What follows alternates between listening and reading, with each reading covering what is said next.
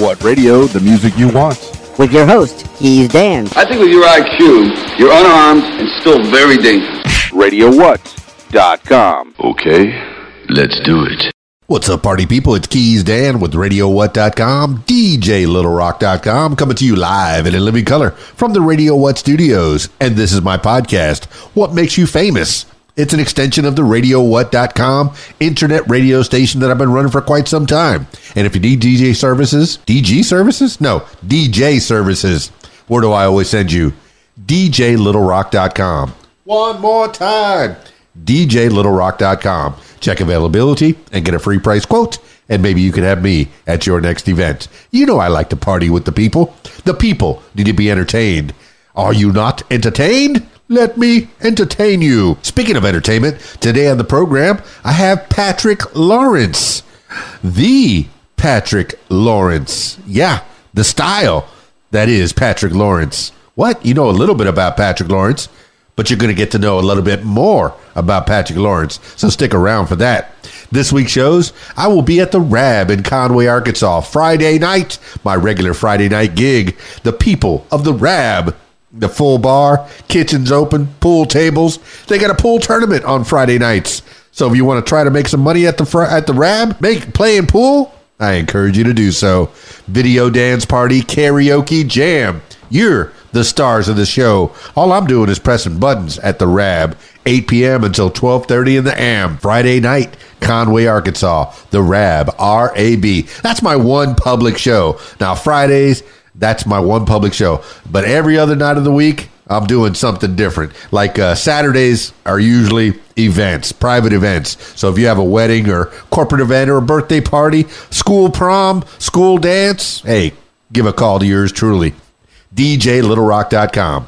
Hey, that's enough intro. Let's get into it with Patrick Lawrence. The Patrick Lawrence. Yeah. the Patrick Lawrence style. Now, I got him on Skype, so if you're listening to the audio version of this, I encourage you to check out the video version on my YouTube page. You could find it. Put Keys Dan in the YouTube and find that Radio What logo sitting there. Yeah. All right. Skyping Patrick Lawrence now.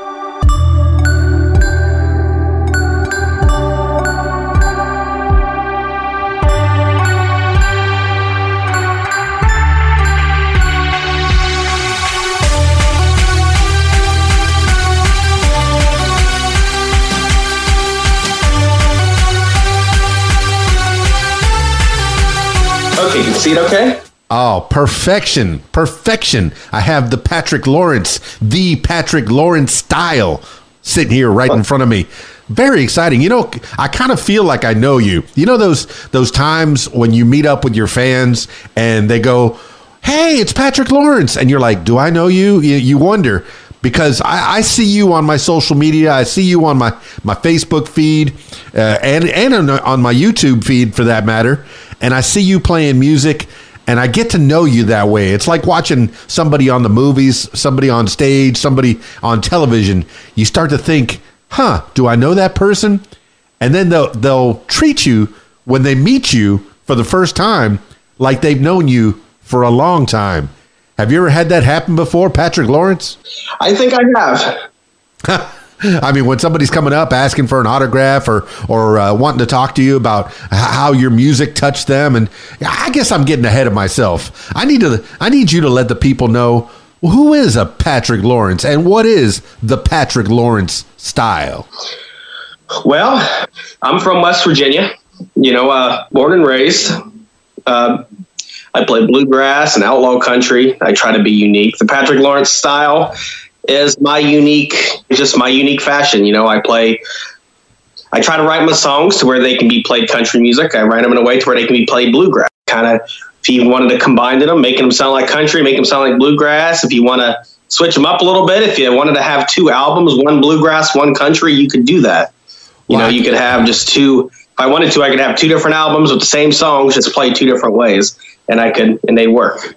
I think Shania did that probably back in the 90s, where she had like a red album and a blue album. One was the country version and one was the pop version, and they were the same exact songs, but pretty much all you added was a little steel guitar, and that was what made it country. I mean, what is it to you that changes the feel from a country song to a pop song? Well, for me, if I don't know how in the world I could turn my songs into pop music, but they can definitely be transformed into bluegrass or country. Just take out the drums, put a banjo in there, and take out the electric guitar and put a acoustic guitar or a mandolin. It's just the Well, Patrick, I'm a city boy. I'm born and raised in Miami, South Florida, the Florida Keys, raised in the big city.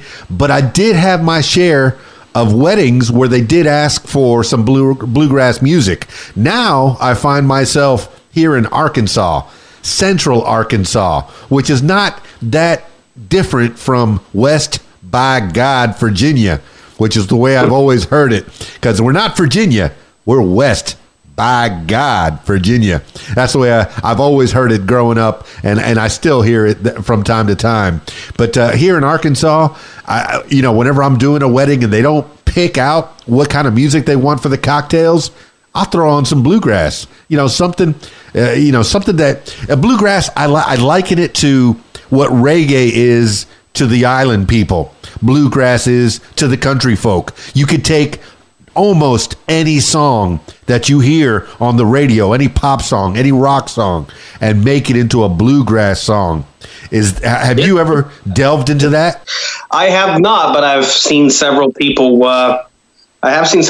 have. But yeah, it works. Just got to change up the melody a little bit, make it fast, and it'll come together. I mean, most recently I played some Hayseed Dixie. And they do a lot of AC/DC and rock and roll songs in bluegrass form. But I did peruse your Facebook and your YouTube page, and let me tell you, you got a fast style. How long did it take to play a guitar that fast and sing along? And you can tell me, all right, my brother. All right, and I know this about you. My brother was legally blind. When he was growing up, he was 5 years old, and his teacher said, hey, if you need to get closer to the board, you can come closer if you need to see. He went inches away from the board to see what was written on there. And then, at 5 years old, we got him some glasses that were Coke bottle glasses, and he just figured out what a leaf was. What a leaf. Leaves are on a tree? I didn't know that. When you look at a tree, it looks like a fuzzy cotton ball. Tell me about how playing music with, some kind of adversity. I mean, is there a mixture of the two? Is there a reason from one to the other? Tell me about you, Patrick Lawrence. Oh, well, go back to your first question there. I've always been one of those people who I think black and white about things. It's something's either perfect or it's not. And when I jump into something, I always have this competitive edge to be the best at it. And one of the things that I remember growing up learning guitar, they said I'm trying to go too fast. And so it doesn't surprise me that when I naturally want to play fast, because I'm a upbeat person anyway. I'm usually my mind's always going 1,000 miles an hour, and I'm always talking real fast. So it just kind of goes along with my personality. And so I've always just strummed real fast and real hard and so I just kind of think that's why I really like bluegrass and why it's never been too hard to play fast. Now and it's always kind of came natural to me to be able to sing and play guitar, because even before I could play guitar, I was singing. So that was the whole point. I wanted to learn how to play guitar originally to make myself a better singer. And it did help. Once you learn to play an instrument and you sing along with the chords, and you can tell if you're in tune with it, it does make you a better singer. And so originally that's kind of what I wanted to do. I wanted to play guitar to make myself a better singer. Well, Patrick Lawrence, how young were you when you figured out that you could sing? And were you just singing for your family and annoying them to no end? Or were you? Did they find that you had an aptitude for singing way back then? Well, when I was 15 years old, I was listening to some just CDs that I had, country music, and I was just singing along with it. Somebody came up to me and said, wow, you sounded almost at that point, I sung like modern country, so I could lower my voice and get that twang. And people said I sound just like the people I was listening to. Like who? For example? I used to be able to sound just like Joe Nichols. Ooh, Arkansas's own Joe Nichols. Yeah, and then I started, over time, I just started singing higher. And then I tell you, because people would hear, I got a naturally high voice anyway. So when I sung deep, people are like, how can he change his voice like that? Now I can't do it anymore. It's just it's almost impossible for me to really go that deep. Why? Because is it something that was physically from training yourself to go high? Why would you not be able to have that range anymore? What's happening? Well, I guess my thought is, since I was still growing, I started singing the higher octaves, and the going higher on the guitar. And I guess over time, as I was growing, I just kind of stopped. And now it's pretty much, I can sing bluegrass. The way you hear my voice is the way I can sing. I mean, I can put some grunt to my voice. Like, I don't know if you heard my song Trucker Man Blues. I put some grunt in my voice there to make it more Southern rockish. However, it's pretty much between that and how I sing. Because if you hear me sing, it pretty much sounds the way I talk. And it's easier when you sing the way you talk, because when you're constantly changing your voice, it's so much easier to mess up, because you don't want people to hear your real voice. You want people to hear how you can change your voice. So if you sing a song that is not that's a little bit harder, and you're trying to change your voice, and it makes it that much harder to sing it. But if you sing in your regular voice, like I sing in my voice now, it just makes it more enjoyable, and I don't have to try so hard. So I guess over time, as I just got older, I started singing higher, and that just kind of became my normal singing voice. Well, I guess as a novelty for your friends and your family to try to sing like somebody else, like Joe Nichols, or maybe even Jamie Johnson, or somebody deep like that, that would be kind of a novelty. But what you want is to find your own voice, and it sounds like from 15 to now, I don't even know how old of a man you are. From 15 to now, you found your voice. You found the Patrick Lawrence style, for that matter. How old are you now? I'm 29. 29. So from 15, when did you start? Well, you started singing previous to that. You always knew that you were wanting to sing, but when did you pick up that guitar, and are you formally trained? Tell me about a young Patrick Lawrence. Mom, dad, any siblings. Tell me how you were growing up in West, by God, Virginia. Well, originally I played the drums. When I was a teenager, 13, 14 years old, I had a drum set. My cousin Greg got me a drum set, and had somebody come over and teach me how to play. They taught me how to do one thing, and I was just able to pick up everything after that. So yeah, originally a drum player, and so drums came first, singing came second, then guitar playing came third, songwriting came fourth. Well, that's why you play the guitar like you're beating on a drum. I mean, just really hard. You don't need an accompaniment if you have that style that you're in. I'm guessing, the nice thing about playing an acoustic guitar is you could pick that thing up, head over to your local club, or even a street corner if you wanted to do the busking thing. I don't know if you've done that. Maybe you can speak on that. But go to your local club. Very little amplification needed. If you're sitting on the corner of a restaurant providing some entertainment for them, it's pretty much all in that package. Tell me about you growing up. Did you ever do anything professionally with the drums, or was that band in school or something? I found the band in school. That's how I kind of got into the drums. Yeah, never did. I'm not much of a drum player now. I can still make the beats and everything like that, but just to be able to sustain it, and be a metronome myself, I just don't have that in me anymore, because my main instrument's a guitar. I'm learning other instruments, but I'm not a drum player anymore.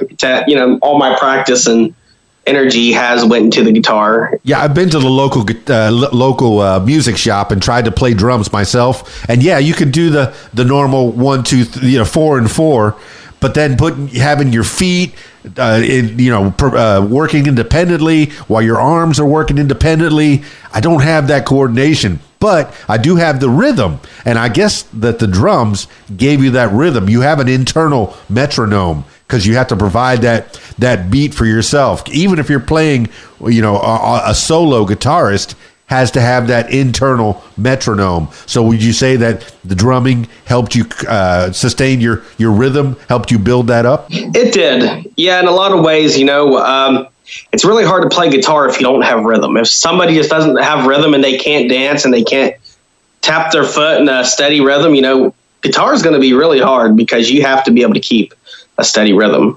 Fantastic. So you're playing say again? If you're going real fast on the guitar, it's very easy to go out of beat. So you have to be able to really keep it going. Yeah, and it's pretty easy to get that guitar out of tune as well. If you're strumming like crazy, you're going to be knocking strings out of tune. Do you find that it does knock itself out of tune from time to time? If you're, maybe one or two or three songs, or do you have a really good guitar with good strings? I have to do some tune-ups.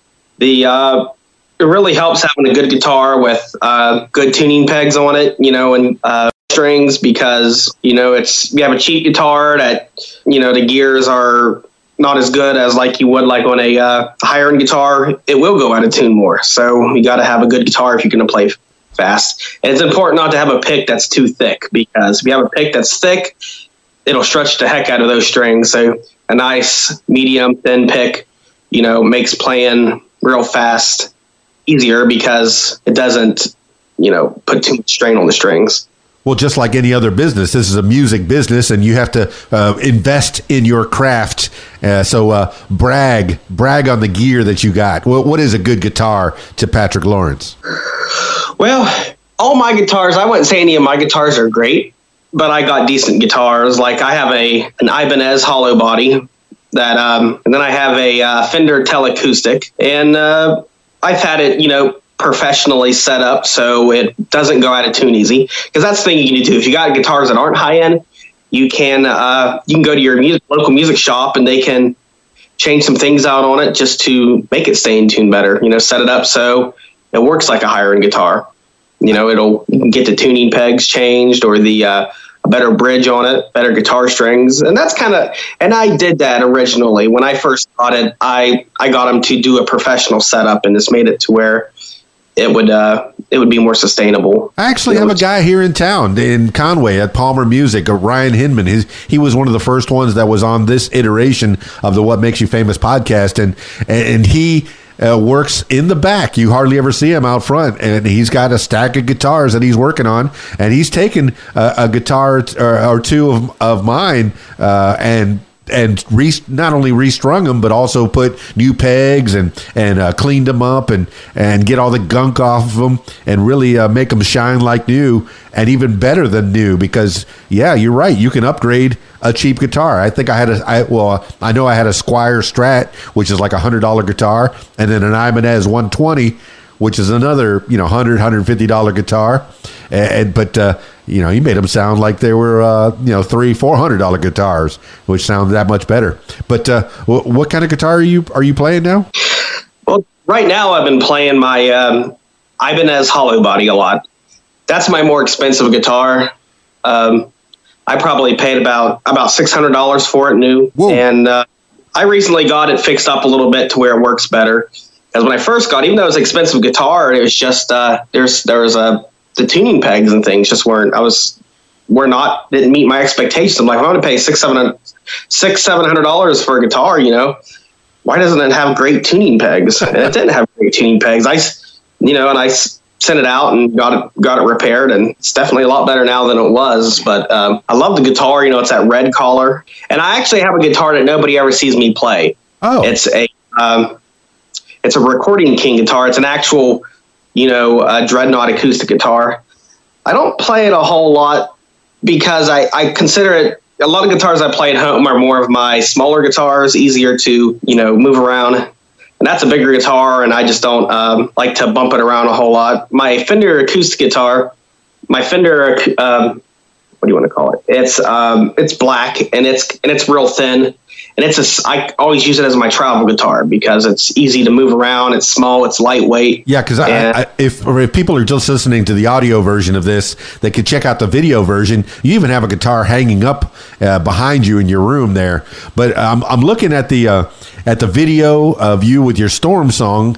That guitar is a pretty big red guitar, and it's striking. It's something that you would take on stage, and it could become, your signature guitar. I know a lot of artists, when they become, on a different level, you're on, maybe this level, and they go to another level, people start to ask them, hey, would you consider making a signature guitar, something that you would want to support and identify with? Well, you have that Ibanez, and like you said, you had to upgrade it a bit, so maybe your signature guitar would be that Ibanez if they want to sponsor you, and I'm putting that out to the universe. Ibanez, sponsor Patrick Lawrence. He needs some new guitars, some new gear, and throw him a couple bucks. Why don't you? Okay. Anyway, so if Patrick Lawrence was sponsored by Ibanez, you would take that hollow body maybe, add the good pegs, put the better strings, maybe tune it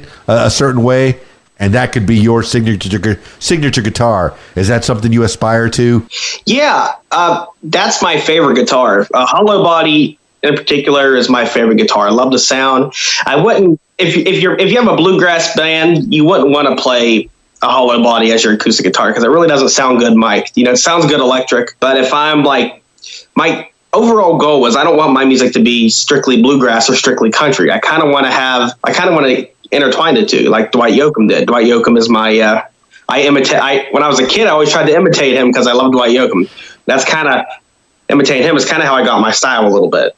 And I always kind of wanted to do what he did, was mix a bunch of styles together on one album. You could have Bakersfield sound, and have a little bluegrass in there. Or polka, because he had that The Streets of Bakersfield, which literally sounded like a polka song, but it was a country song, and it was like nobody else has done that before. Or you can have Hold On to God, which is a bluegrass song, or you can have Honky Tonk Man or Guitars and Cadillacs, which had that honky tonk Bakersfield sound. There's as long as you're the one singing it, and it's all and it's mixed and mastered by the same person. Everything's kind of at the same volumes. It can all go on one album. Well, now I'm catching your style, Patrick Lawrence. I'm catching your flavor. If you're going to emulate somebody, emulate Dwight Yoakam. There's a guy that does not limit himself to one style of music. In fact, he'll take and cover a rock and roll song in bluegrass or hillbilly style and give it that flavor. And that's what you could do with your Patrick Lawrence style is, that's a great song. Let me give it the Patrick Lawrence style. That'll be your branding. You kind of like take that hot iron that says Patrick Lawrence style on it and just put the sizzle on it, and you start playing it the way you play it. I enjoyed the videos of you playing your bluegrass gospel even. You have a voice that's really tuned to being a gospel singer. Did you ever sing in church at a choir or anything like that in West Virginia? There was a while where I was trying to get a music ministry together. It didn't work out the way I wanted it to.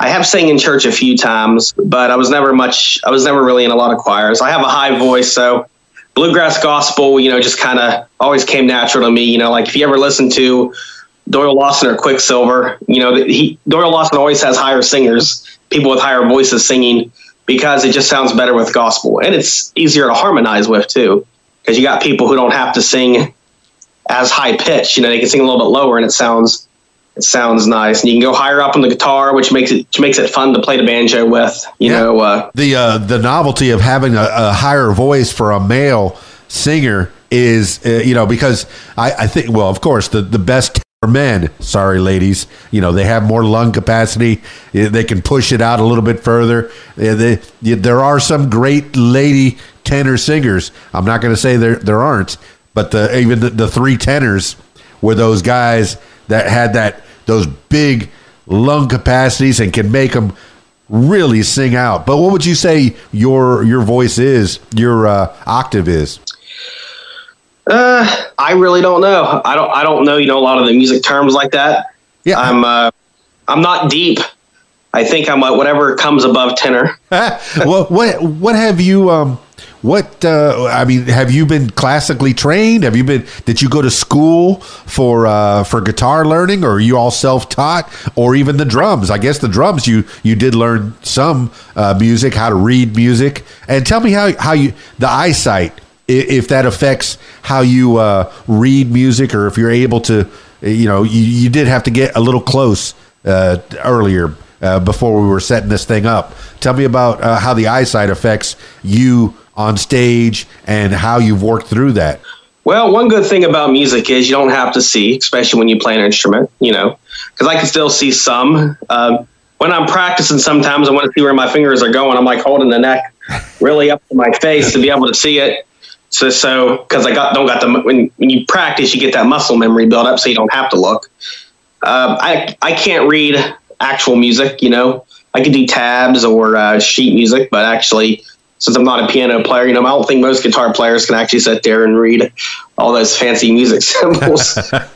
If I could, I would have to have it right in front of my face, and nobody'd be able to see me. They'd only be able to see the paper. Yeah. Now, when you're writing music, do you have somebody that helps you to write it, or is there an app available when you play into an app or something? With a pen, or if I'm writing my songs, a lot of times now I used to write it in a notebook, but now I use I use this app on my phone where I speak into it and then it types it, and then I just kind of go up my phone, magnify real big, and edit it the way I need it to, and fix the wording, and then I just kind of save it there, and then it syncs to any new phone that I got, so I have all the songs that I wrote, a whole list of it. And since how a lot of people they have their music, they have their lyrics right in front of them in case they forget them. Well, the thing with me is I can't see the paper in front of me because I can't see very far, so I have to do everything by memory. I can't, if I forget, I can't have a piece of paper. I can't have a cheat sheet if I forget the lyric. I have to sit there and memorize it. So all of my songs I have to memorize. So there's that old joke: if you have to have your lyrics in front of you while you're performing, you're not ready to perform. I got you. You shouldn't. If you're going to have a song, if you're going to write a song, at least memorize it. No, that's got to help your brain, man. That's going to help you in the long run to keep your brain in order, in good working order, to memorize all those lyrics. I'm guessing you're writing song after song after song. I don't know how many you've written. I don't know how many you've recorded, and I don't know how many are available on Spotify or Apple to buy. Tell me about that. How many songs have you written, and how many's out there? I've wrote hundreds of songs, but just like a lot of songwriters, you write a lot of songs you just think are duds, and you just don't, because after every 10 songs, you may got one or two that's you think are keepers. And I have this joke, I have this pile of songs that I don't sing anymore, my box of unfinished songs. But over time, I go back and pick up those songs, and the more I progress with my songwriting, I rewrite them and make them better. Like a lot of the songs I sing now are actually songs that were a long time ago, but since I became a better songwriter, I rewrite them. And my best songs are the ones I've rewrote over the years, like the Storm song, or, that was a song I wrote 10 years ago. And maybe about 5 years ago, I changed some words, and 3 years ago, I changed some words. And then, in 2017, I finally thought, this song's finished. I don't have to do no more. Well, Leonard Cohen, when he was writing Hallelujah, I think he once said in an interview there were 52 verses to that song, because over the years he kept writing and writing and writing and changing. What changed in that 5 years or 10 years from when you started writing the Storm song? I mean, what was refined? What was it? Just different experiences, stuff that you grew and you said, oh, that doesn't sound so good. What was it that didn't sound so good, and what did you replace it with? Well, when I tell people what was wrong with it, it was mainly the words. It's like it didn't sound as good. Like when I hear a song, I want it to sound more sophisticated, like professional. It took a lot of thought and a lot of work to make it. Back then, when I wrote it, it just didn't sound like great. It was good, but it wasn't great. The words, the wordplay, the sentences, they needed some work. Well, Patrick, like songwriters, I'm guessing, do you read a lot of dictionaries or thesauruses? Where do you find the words? Because I know people when they're wanting to write a book, they'll read a book about how to write a book. And if you want to write a song, you'll probably have many, many different references. But do you read thesauruses and kind of memorize those things? Because you sound like you have a good memory, at least for memorizing your lyrics. But are you a wordsmith as well, where you find a word and you go, that's a better word for this? A lot of the times I'll just sit there on my guitar and just kind of name up. If I'm trying to find a rhyming word, I'll either go and, if I can't think of anything, I'll just go on Google and say words that rhyme with this. Or I try to just listen to a bunch of other songs and just try to see something similar. I think they did that back in the late 90s when the boy bands were out there. If I had heart and a part rhymed, I think every song written, in every pop song written at that time said, "You're tearing my heart up, and you're tearing up my heart because we're apart." And it was some iteration of that. There was and I was like, it was like a drinking game. If you heard a song that said that. And country songs seem to be getting formulaic now too. You have to mention a girl and a truck and like David Allan Coe's song. Oh, it didn't mention mamas or trains or trucks or going to prison, right? And that's the way a country song needs to be written. But do you even subscribe to that, or do you have your inspiration from other places? I try a lot to, I'm kind of weird because I told you I think black and whitely about things. When I listen to a song, if I think my song is too similar to that, it bugs me and I have to change it. It has to be different from another song, because I don't want people to listen to my song and says, that sounds an awful lot like the song this person wrote. Well, I don't want that, I know, sometimes you have a melody that's similar to somebody else's. There's only so many melodies in the world. Right. But if you got sentences that are somebody's using the same sentence, and it just kind of, I don't want it to sound like it's a ripoff. I kind of want it to be my own thing. So I try not to. I listen to songs to get an idea, but I never want to make a song that sounds too similar to another song. Like my Storm song was actually originally, I got the idea from Porter Wagner's "Big Winds A Coming." Now, if you listen to those two songs, they sound nothing alike. The story is different, but you can see some similarities there. But most of the time when somebody has been through a tornado, they've all kind of had similar experiences, so. Have you been through a tornado? I have not. I've never been through one. I've never seen one. So I've, it was just, I'm a good storyteller. So. Well, being from South Florida, we've had I had a lot of my share of hurricanes. Hurricane Andrew was kind of went pretty close to where I was, and I over the water. They're called water spouts, and I've had to drive my boat away from water spouts. It's a scary thing, but nature is pretty awesome, and I'm glad that you have the ability to see nature and then to write it down and get inspired by nature and make it into a song. That's fantastic. That's something. That's a superpower that you have, Patrick Lawrence. A superpower. Now, we kind of glossed over it. Tell me about your family. Was there anybody in the family that was musically inclined? Or mom or dad or sisters, brothers? Well, my mother and father were never that much into music. My grandfather could sing, and he liked to listen to a lot of country music. I guess I've had some relatives, great grandparents, that were really into music. I have some cousins, who are, my cousin Greg, he's a great songwriter, and he's gave me a lot of, guitar lessons over the years, and it's really got me, really helped me, get my feet on the ground when I was younger. But really, really close family, probably my stepdad. He's an Elvis impersonator, and he loves Buck Owens. I like Buck Owens, and he writes and plays guitar and things. So, and he's gave me a lot of help over the years. So I've had some, between my cousin Greg and the stepdad, they've really been my two. When I was playing guitar, they were my role models with that, because they're the ones who were teaching me the most. And I grew up, when I was in high school, I didn't live at home. I lived in a dormitory. We had a school for the deaf and blind in Robney, West Virginia, where I went to school. and a music teacher I had there, he taught me a lot on the guitar. And that's kind of where I found my style, because I'd always perform for everybody. And I worked at a classic country radio station for a class in high school. And that's where I listened to a lot of those songs that's how I got into the older styles. Before that, I was listening to modern music. I was even listening to rap. Yeah. And people see me and knowing me, they're like, there's no way that boy used to listen to rap. You never know, man. Music is music. I know as a DJ, I play all kinds of music for all kinds of people at all different kinds of events, and you don't limit yourself. Music is music, and pretty much everything came from the classics.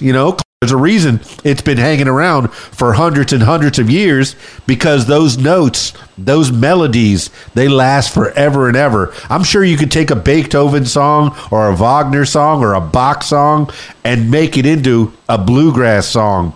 Just getting those rhythms, those songs, that, all the different notes, and you can turn it into a bluegrass song. Put that Patrick Lawrence style on them. Did you listen to any classical music as well? I'm guessing, you're going through music classes, you get through the theory and stuff. I never had the pleasure of going through a music class, so I don't know how much of the theory and how far back they went teaching you music. I didn't listen to a whole lot of classical music like that. However, I did always like big band jazz, and I've listened to a big variety of musics, but never too much into Beethoven and things like that. But I do remember, learning about them in school. But who's your rappers? Who's your go-to rappers? Mine's Heavy D. He's my favorite rapper of all time. I always liked when I was a kid. I always listened to a lot of Eminem. I don't listen to him anymore. I now make fun of rap music. A lot of people don't know this too, but I write a lot of, I call them dumb rap songs. Yeah. Just for fun, because I like to, I may come out with one time. It's hilarious. It's just, it's like me as a white boy with my accent, and rapping, to, making fun of rap music. Like, I got a girl and a hoe and a home dog. I got my hoe in the garden and my dog in the backyard. It's like hearing my voice. That's one of the ones I've been working on. It's funny. But since I don't listen to it, I always try to make fun of it. I don't, people are allowed to listen to it, but it's like now it's like the way I used to be as a kid compared to how I am now. I look back and I just laugh, because it's like, how could little old country me walk around with my hat to the side and have my pants sagging? It's like, well, it's like this boy. Yeah, that's a whole nother story, is that the pants on the ground. No, I can't handle that style. No, I get it. But what you just said, the lyrics that you just laid out, I could fully see that as a bluegrass song. You could be the Ray Stevens of bluegrass, where you'll make these novelty songs. And who knows, man? Maybe that'll be your itsy bitsy teeny weeny yellow, or Mississippi Squirrel, or whatever song, that could be the breakout song, is you making a novelty of rap, because the limits, there are no limits on music anymore. The genres are all mixing together. The country with the rap. I mean, the greatest country song of all time right now is the one by Lil Nas X. The Old Town Road. Come on, that's the country song that everybody wants to hear. Yeah, growing up, we'd always call it crap music, country rap, crap. I can see that, man. That just makes a whole lot of sense. But yeah, don't limit yourself. And I see you trying to make fun of yourself for listening to rap. No, don't. I listen to rap. I try to listen to the rap before 1990, because since 1990, it's been getting crazier and crazier and crazier. My goodness, you got to put that label for the kids, explicit lyrics. You got to make it bigger and bigger every year, because sometimes all it is just foul. I'm like, you got to be smarter than that. Even Tupac and Biggie, they were storytellers. Yeah, they cursed a little bit, but they were storytellers. But previous to that, it used to be, I'm the best from the east to the west. I got the biggest mouth from the north to the south, and then it just progressively got worse from there. But yeah, don't limit yourself, man. Keep listening to your rap music. One good thing about outlaw country music too is it doesn't have no limits. When you sing outlaw country, it's just that could be anything from blues to southern rock to bluegrass to even western swing. You know, it's like that's what makes outlaw country great, because it doesn't follow that Nashville style. You know, it can be anything anybody really wants it to be. That's what makes it outlaw. You know, it doesn't follow the rules. Well, example of the biggest outlaws, because I'm thinking when you say outlaw, I think of Waylon and Willie and, you know, those kind of folks, the old time. But what is outlaw country now? Dwight Yoakam was outlaw. Buck Owens was outlaw. You know, Buck Owens, he was one of the original outlaws because he was in California singing. He wasn't in Nashville. He didn't originally play at the Grand Ole Opry, you know, Dwight Yoakam either, you know. Now I don't know who would be considered outlaw country now. But I know outlaw country is making a comeback because people are getting sick of the same old hearing the songs that country music's all starting to sound the same. It's becoming electronic. It's not country music anymore. It's becoming more, I don't know what you want to call it. Like you were saying, you got like Lil Nas and they're calling him a country singer. I was like, What the heck is going on here? Yeah, but it's, you know, it's like rockabilly. I think I mean, I do like that portion of the genre, the rockabilly, where it kind of, the new country is the rock and roll of the 50s. You know, if you would have turned on a radio in the 1950s, you would have heard the country of today. That's the pop, wouldn't you think? Yeah.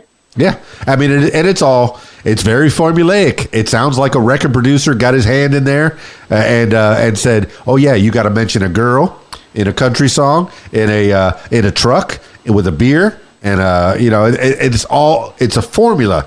And I've seen YouTube videos where they'll take 20 different country songs, mix them all together, and you'd think it was just one song, the way it was mixed. Mm-hmm. Yeah.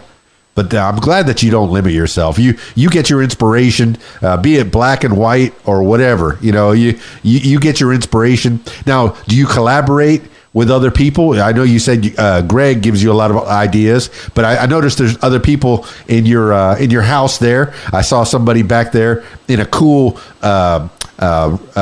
gaming chair. I'm kind of a gamer myself. I play a lot of Fortnite, but I saw somebody in the background there with a gaming chair. Now, when you write a song, do you run it by your family or whoever it is that's there in the house with you? Yeah, my fiance Sarah. You know, when the problem living with a guitar player is you have to hear him play guitar all the time. You know, so she's always hearing me sing, and I'm pretty sure she gets sick of my song before I'm even done with it. Because you know, when you're writing a song, you're doing the same, you're just repeating it over and over again, singing it different ways, probably sound like a dying cow because you're just trying to practice and get your voice right. So, you know, it sounds like what you want it to. And so she'll just be sitting there playing a video game, and I'm sitting there with my guitar in the same room, just saying the same thing, playing the same thing. And sometimes she'll just look up at me with this look. And in her mind, she's probably like, "Are you done yet?" You know, I'm sure Sarah's going to keep you grounded. It's nice to have somebody at home, you know, as out on the town, and they tell me, "Oh, you're the greatest! My goodness, I love that song. I love the way you played. Oh, you're the best, Patrick Lawrence. You're the best." And then you come home, take out the trash, wash the dishes. They kind of ground you when you come home. Now, tell me about the touring that you've done, or have you know, all the playing that you've done. What are you open to, Patrick Lawrence? Do you want to play out at clubs? Do you aspire to play all over the world, or do you want to be a studio musician and you know, make records? What is it that you want to be? I want to I want to do my music for a living. I want to tour around the world. Hopefully, you know, I'm kind of starting out right now. You know, being visually impaired and being in the music industry, and this day of age, it has its challenges. Unless you really have a full band that is loyal to you, you know, it's kind of hard to really get around. Right now, since I'm kind of new at all this, I'm building my social media presence. You know, TikTok, YouTube has been a little bit hard, but my Instagram has been building very quickly. TikTok has been building very quickly. My Facebook's really taken off, and hopefully eventually my YouTube, once I get the right videos and stuff on there and edit my videos better, that'll take off. And hopefully, you know, once I start getting more known and people want to join me, eventually I'll be able to take the Patrick Lawrence style around the world and just not, on social media because, it's kind of people saying, aren't you signed to a record company? Yeah, I am. Then why aren't you performing? I'm like, because I don't got a band. And, you go to somebody and says, yeah, I'm in a record company, just me and my guitar. Or probably people will be like, that's weird. He's signed to a record company, but it's just him and his guitar. They'll start to doubt things. They're not taking so seriously because, one thing I think could happen is, like I said, I've always been one of those people I tried to run before I can walk. That's kind of what got me really into bluegrass because I was always so quick. It's maybe I got into things a little too quickly before I could, but it gets my motivation going and gets me excited and makes me write some of my best songs. So even if I did get into things too quickly, I'm fine with it because I'm building up connections, meeting people, and even if things take forever to take off, that's fine. I'm 29 years old. I got another 70 years left on this earth. We'll see what happens in that time. I want to talk about. I want to talk about your record company and the people that are helping to promote you. Nashville Records. Well, I know that they're at Nashville Entertainment Weekly. They have so many different. What is the name of your record company?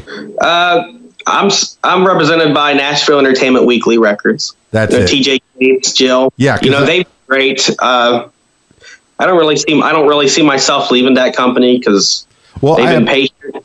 I feel like they've really understood my struggle. They've been patient with it and understanding. So it's been a really good experience. You couldn't ask for because there are people out there who could sign you to a record deal, and then they'd be like, you need to get out there right now, or we're going to take this contract away from you. There's ones that could really be strict if you like that. But I feel like they've really been over backwards, to help me out and be understanding, and I couldn't. Well, let me tell you, over the last couple of years, I've known Jill Santabanez and TJ Cates over at Nashville Entertainment Weekly, and they have really been very fine, upstanding people. You know what's funny is yesterday I had a podcast with John Heinrich, and you know who John Heinrich is? He's the steel guitar player for Ronnie Millsap, talking about visually impaired. Now, today, I was supposed to have somebody else from the Nashville Entertainment Weekly, and thankfully, you came in at the last minute. Thank you so much, Patrick Lawrence style. But it turns out it's becoming a theme this week. I have somebody who was, completely blind. Not that I was talking to Ronnie Millsap, but I was talking to his steel guitar player yesterday. And then here I have somebody who's been battling visual impairment. But tell me about the school that you were at. What is it they taught you to help you live your life? Is there a way? Do you wear glasses? Or my brother, when he was, I guess in his late 30s, he went and got that LASIK surgery. Now he sees like 20/10. Is that a possibility for you? It is not. Unfortunately, you can tell by my white hair, and you can probably tell by my Instagram that I have albinism. Okay. Yeah. Most people don't know that because they think because I got blue eyes, I can't possibly be albino. And well, most albino people don't have pink eyes. That's a more rare type of albinism because there's three main types. And I got one of those types. I call them the blue-eyed albinos. That's causes typically if you have albinism, your eyes move back and forth constantly. That's called nystagmus.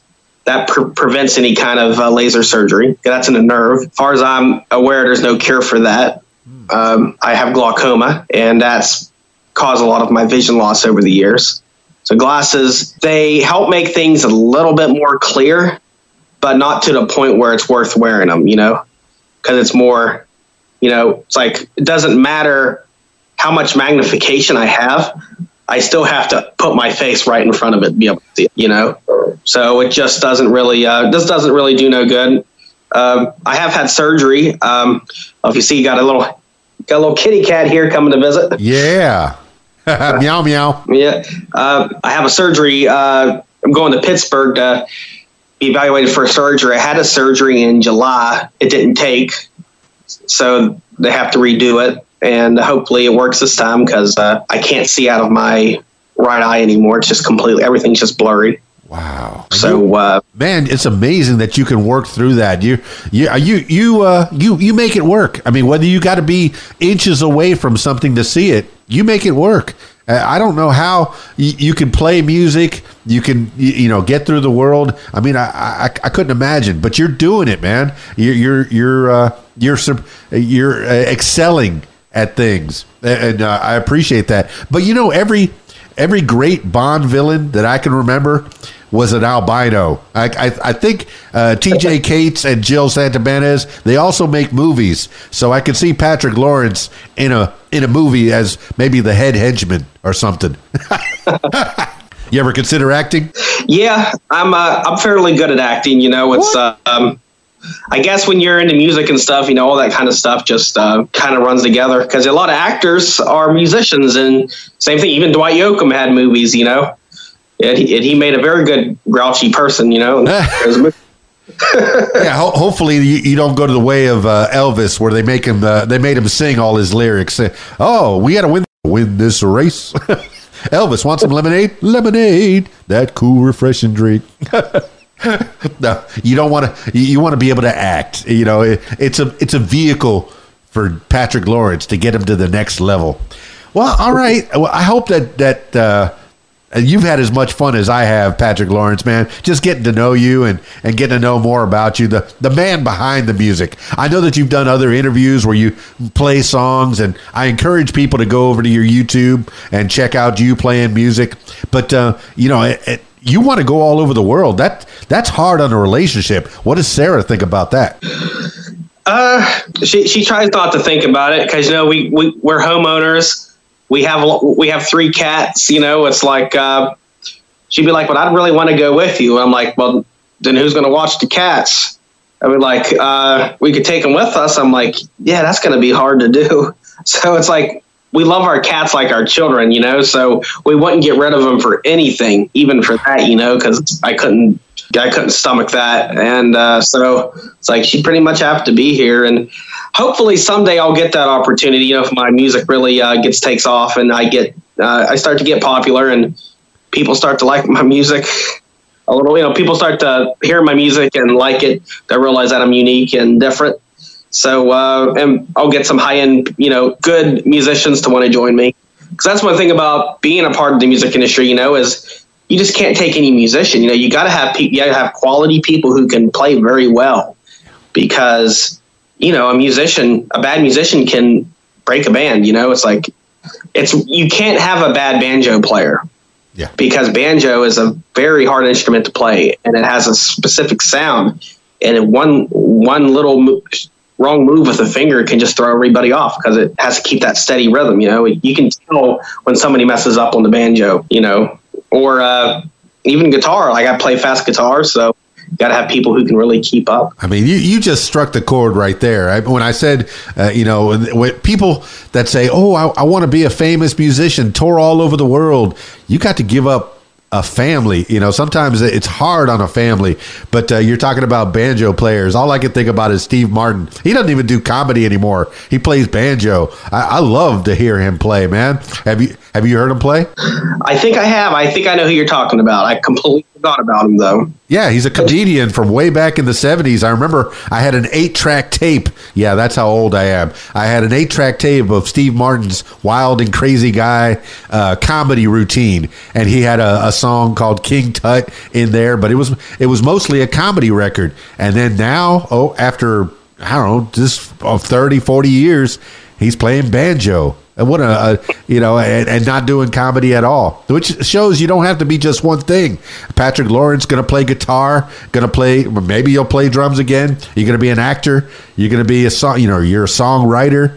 You're not just one thing, and a family man for that matter, and a cat lover.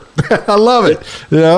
You're not just one thing, man. I've appreciated chit chatting with you. Any other avenues you want to explore? Anything else you want to tell the people? Any shout outs you want to give of the people that have helped you along the way? Well, again, I want to thank TJ and Jill. They've been awesome.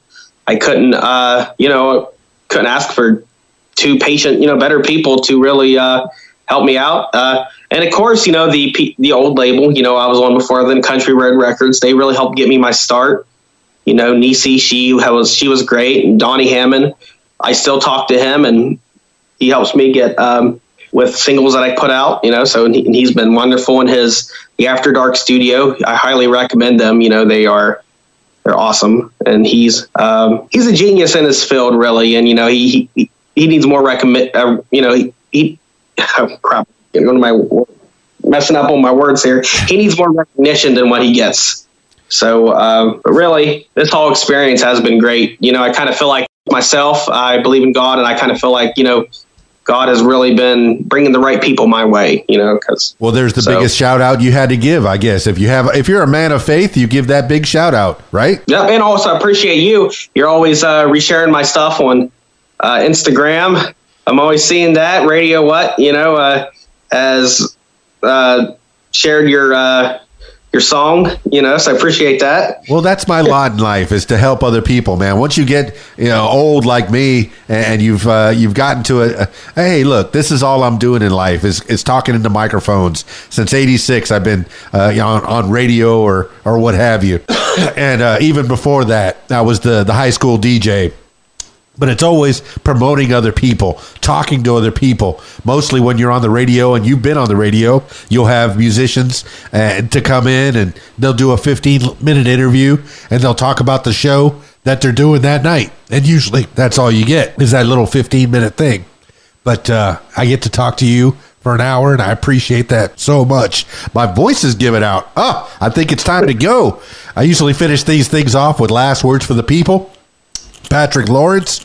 It could be words to live by, something you heard a long time ago, a mantra, or just whatever pops into your head at this moment in time. Patrick Lawrence, give the last words for the people. Yep, help me bring back the old style of music. That's what I'm trying to do. I know there's a lot of other people trying to do that. I think that's what we need to do. We need to turn music backwards. Turn the time backwards on music.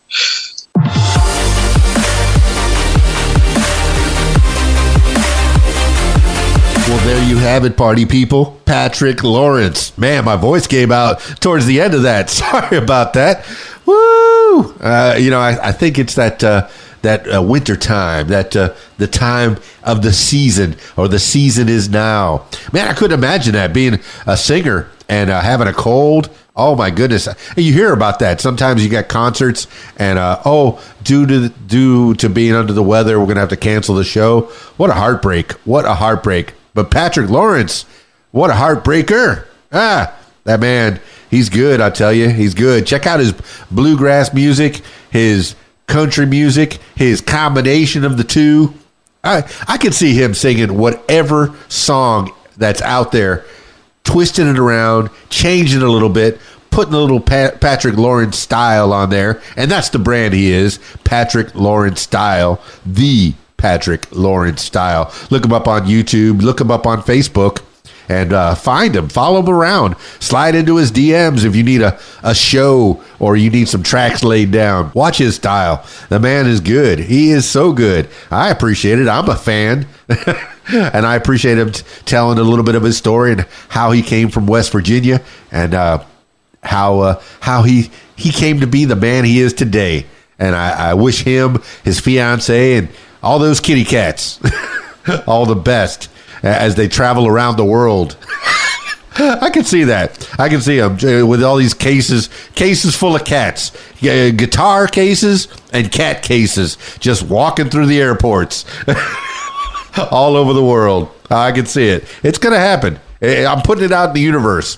And Ibanez, go ahead and sponsor him, because he's playing your instruments. And I think it'd be cool if you designed an instrument, a guitar, just for him, with the specifications, the Patrick Lawrence Style specifications. Yeah.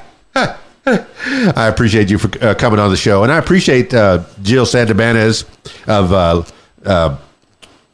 of Nashville Entertainment Weekly for setting this up last minute. I appreciate that so much. It was nice talking to Patrick Lawrence. And TJ Cates, next movie, you put Patrick Lawrence in. He'll be your albino henchman, the Bond villain, so to speak. I can see it, and I want to see it on the big screen. Yeah. All right. That's it for this edition of What Makes You Famous. Thank you so much, Patrick Lawrence, for being on the show. Now, if you, yes, I'm turning my attention to you, would like to tell your story, I encourage you to give me a call, 501-470-6386, or email info@radiowhat.com. That's it for me. It's Keys Dan, radiowhat.com, DJLittleRock.com. I'm out of here. Follow Keys Dan on Facebook and Twitter. Click on the links at the top of keysdan.com. Follow Radio What on Facebook and Twitter. Click on the links at the top of radiowhat.com. The music you want is on. If you like what you hear, follow What Makes You Famous social media.